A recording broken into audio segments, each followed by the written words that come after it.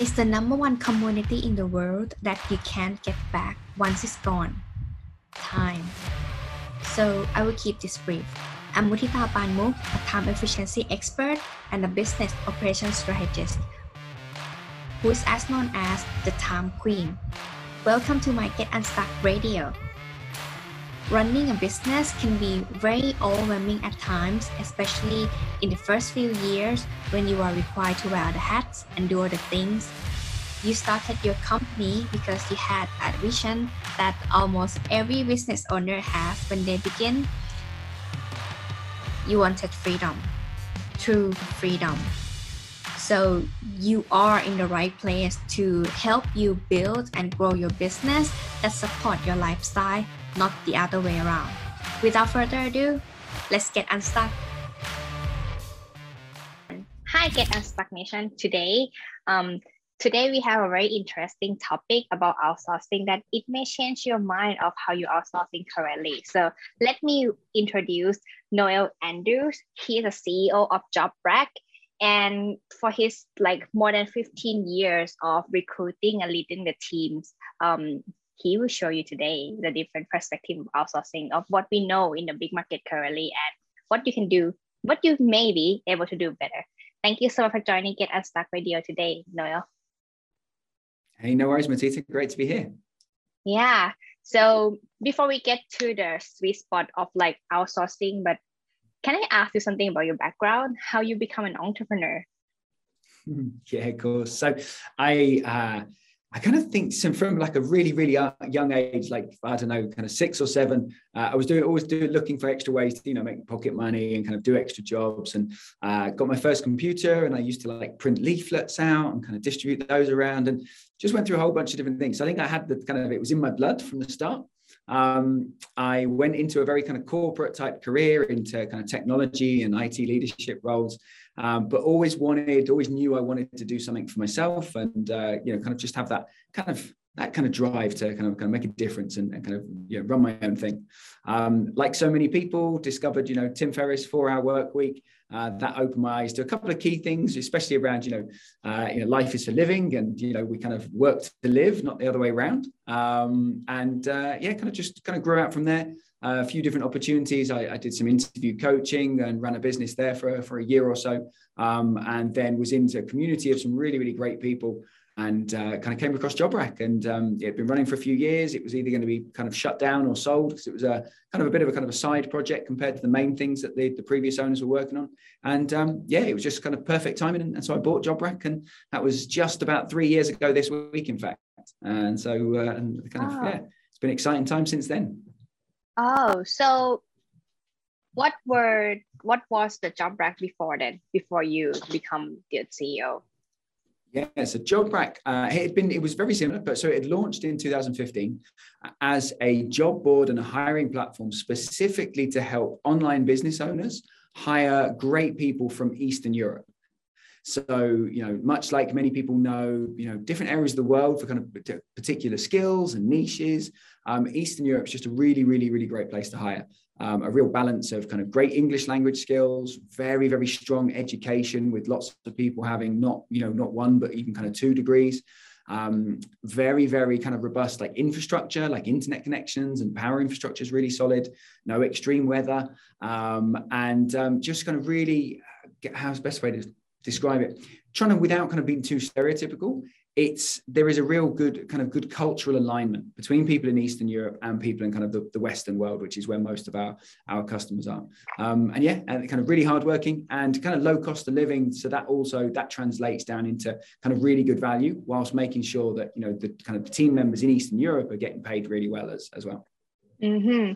So I used to live in UK, so I can feel that the time zone is smaller gap between outsourced to the Asian side and the Eastern Europe. What do you think it would be even more benefit to outsource to the Eastern European people, apart from time zone and then the skill set, etc.? Okay, let me ask you this question. In which industry people do outsource more to the Eastern European, between service provider versus e-commerce? So I don't think it's kind of either. I think what we tend to see is that a lot of business owners, maybe kind of 10 years ago, right, they started their outsourcing journey. And oftentimes, especially if they were based in the US, right, so a lot of my customers, probably 70 or 80% are out in the US. And a lot of the time they couldn't afford to hire locally. And the most well-known place in the world back then to outsource was the Philippines, right? Philippines or India, maybe. And so they would go out to that region of the world. And there's some great, I mean, let's be clear, there are great people in every country in the world, but there are some differences between them. And so in some cultures, it is kind of very common to get people that will do the tasks that you want them to do, but they are more common that they're going to follow SOPs, right? And they're going to follow the instructions and they're going to follow tasks. Getting people that can kind of take on management positions or kind of think creatively or challenge you, especially, that's a little bit more rare. And so what we tend to find now is I get a lot of people coming to me that have got a team in the Philippines or they've got a few people out there, but they now want a kind of different level of person for different roles, maybe slightly more senior, or they just want some more independent thinking. So people that are going to challenge, people that are going to have like really, really direct communication style and kind of just think through things for themselves and just need less direction. And so that's a really big thing for us right now, being able to find really high quality people that can kind of think for themselves and really kind of make things better. And have that kind of, I guess, creativity and kind of independence that, you know, in some of the other cultures kind of around the world, it's just less common to find that. It's, more common to find people that kind of, will do an amazing job, but just kind of following the things that you ask them to do rather than kind of being able to take that kind of initiative to improve things. Yeah. I always like going back to like how the level of team members, let's say those who are the followers who really follow your assignment or your SOP versus those who really proactive and do initiative things. Like that's pretty hard. And I do have to wait a lot before I found these people though. Yeah, that's our sweet spot. And that's something that in Eastern Europe, particularly what we find is, they've gone through hard times, right? Like 20 years ago, a lot of these countries were kind of at war with each other, right? They've seen real hardship. And so as a result, that kind of has bred a real work ethic, right? And a real desire for people to succeed and work hard and kind of do better and earn more money.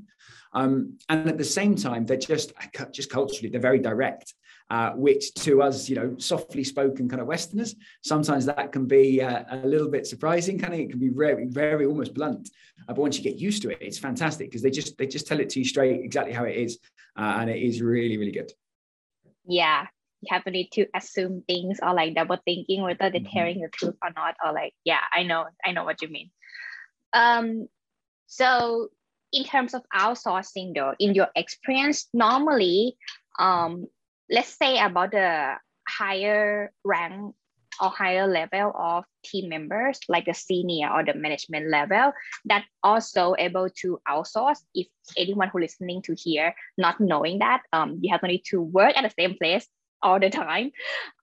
So what would be your tips in case they want to find like a senior or management level in terms of like leading the team or able to cope with the organization as well as fast learning with the culture as well? This episode is sponsored by Mutita Clothing, like what I'm wearing right here. So if you are a petty sized lady who are looking for high quality apparels as well as a neat cutting and premium pattern, check it out at mutitaclothing.com so that you can be simply elegant by no time. Let's get back to the episode. So the most important thing is to be really clear on what you want. And what we see quite a lot is business owners, like they get desperate to hire, right? And they normally come to hire someone a bit too late, right? Maybe weeks or months after they really ideally should have done. So they're under pressure, they're under stress, and they need to find someone. And the biggest thing we do is just slow them down just a little bit and say, hey, let's get really clear on what you need and what you want, not just for right now, but also for 6 to 12 months in the future, or even a couple of years into the future. What do you need them to grow them into? So most important thing is, be really, really clear on what you want them to do. make sure you kind of get some help in terms of, finding the right place, people. You've got to go to the right place to find where the people you need are hanging out at the right level with the right skills. And that can be that can still be a relatively entry-level role. It could be a virtual assistant or an executive assistant, but you want someone that's going to be a leader in that role, right? And take things really off your plate. Or it could be a manager, or it could be an operations manager, or even into like a COO type role. It's just crucial to think about, what do you want them to do? How are you going to measure them? So how will you know that they've been successful, right? That's super, super important. And what skills and experience do you need them to have? What are the must-have things you need? And then you've got things like, do you need them to be in a particular time zone, in a particular geography or location, have access to certain things? What's important to you? And then finally, it's that, what kind of person, attitude, kind of culture side of things, is going to complement your business, but also fit in with you and the rest of the team as well. Mm-hmm. So you mentioned about the, I just lost in my train of thought.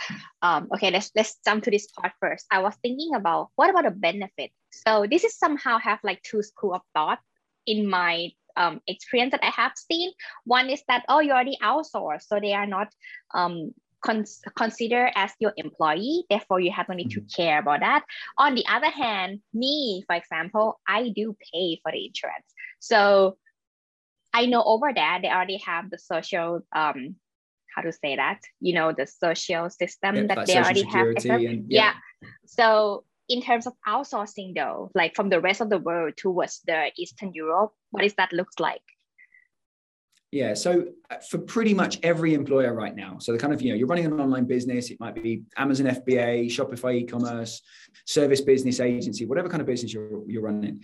If you are hiring remotely, and if you're hiring in another country from where you're located, you're almost certainly going to hire people as an independent worker, like a freelancer effectively.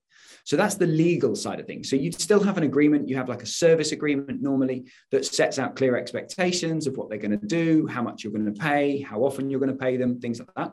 And that's really important to set clear expectations. And so that's the legal side, right? That means they're not an employee and they're responsible for their own taxes and social security. But then we put the legal bit to one side and we say, right, for all other intents and purposes, right, day to day, you treat them like a team member, right? You don't treat them any differently from someone who, would be a full-time employee, and they probably are full-time, with a contract that you're paying, you're paying their taxes and national insurance as it is here in the UK, or social security in the US. You treat them the same. And that's what we specialize in. We work with businesses who want to hire long-term team members that are going to commit to them and their business. And so really, apart from that legal distinction, there is no difference, right? You should treat everybody equally. You should give them the same kind of allowances, whether it's holiday, whether it's benefits and, financial kind of bonuses, things like that, include them, because they are contributing as much, if not more, to your business than employees locally. That's where the benefit really lies. So the employers that we see do best out of remote working are the ones that really invest time in, building a real team. It just doesn't matter that they're not in the office together. Yeah, I agree 100%. What about a turnaround candidates, turnaround talent? Do you experience that often? Like those who are talented? Of like kind of turnover? Yeah. Very rarely. And there's a couple of reasons for that. So there's a lot of, the market is hot right now. Okay. The whole world has just discovered remote work over this last 18 months. And, yes, there's a lot of demand for hot talent. So the two things that, reasons why we don't see a lot of turnover. One is because we encourage our employers and my clients, kind of the people that I work with, to take care of their team, right? Invest in their team, invest time in them, invest training, budget, pay them well, pay them fairly, and give them opportunities to grow. And that is what most people want, right? The other reason is because actually what we find in Eastern Europe is that people generally want kind of long-term opportunities. They want to build a career. And so when they get the opportunity to work for, an international company that's kind of maybe in the US or the UK or, anywhere in the world, really, that they can grow and they can learn, then, they're very happy to commit for the long term. I'm building my own team here at JobRack, naturally most of it's based out in Eastern Europe. Absolutely fantastic team. And again, I'm very, very intentional when I hire that I'm looking for people that want to commit to the long term. interested in what we do, and then I do everything I can to take care of them, whether it's salary, whether it's working through kind of some kind of treats for the team, gifts, but really it's less about the financial and much more about the time you spend with them, getting kind of some sense of kind of vision and values and what's important to us, and having a good time, and making them feel like part of the team. That's what really makes the difference. Yeah, I think this is something that I experienced so far. I mean, currently as well with my client, and also when looking back, when you just started, you want to build a culture, and then you look forward to have someone who grow with you. And then when you get bigger and bigger, there are more gaps, and then the culture gets let's say distracted by other stuff like cash flow, because you have 4 staff to concern. What would you suggest in terms of remote team building? How the CEO or the business owner manage these expectations? So I think one thing is to kind of try and get some help with it, right? So as a CEO or a business owner, hopefully you've got an assistant. If not, you need one. You should get in touch. Every business owner should have an assistant, even if it's just a few hours a day. And so get some help with it, right? There are things that, your team can do to help kind of keep these kind of things going. We do kind of things like, we always encourage people to check in on Slack when they start work. Doesn't matter when it is. It might be morning, afternoon, evening, but just check in and say, hey. We will very often ask kind of, what do they do at the weekend? Or what are they up to coming up? Or, what are they focused on today? So we kind of try and we succeed in kind of driving conversation about what's going on. The same as you would if you're in an office, getting a tea or getting a coffee, getting a cup of water, just trying to drive these kind of conversations. We have team meetings every week. And we are genuinely interested in each other and what we're doing, what we're working on, what we're doing in our personal lives. And how can we celebrate? How can we celebrate the wins and the aha moments and things like that? So just putting the effort into that and putting the time really. And there's very simple things you can do to help to get to know each other. So every time we have a new starter, we have a set of questions that we post in Slack that we all answer. And it's things like, where in the world are we? What do we do in our job day to day? What are our hobbies? What career did we want when we were growing up? What's something unusual about us that most people don't know? They're kind of the very normal kind of questions, but the fact that we do that and they change over time, which is really interesting to see, and just kind of provokes some conversation, provokes us to kind of have a chat about things. So just being intentional about it, right? You want to build a team. There are lots of ways that you can do remote team building events now. You can do quizzes and you can do kind of virtual escape rooms, all kinds of different things. It just starts with some effort, and talk to the team. And a lot of time when you talk to your team and say, hey, how can we spend some more time together, or how can we do something fun? What ideas have you got? And a lot of the time the team will do it for you. It doesn't need to be, another item on the CEO's to-do list. Yeah, 100%. I do agree, because my motto is that to build a business that support your lifestyle, and the team is a part of it. Really do. They may be your extended family already unknowingly, and it doesn't mean this is personal stuff, this is professional stuff. However, it's integrated, right?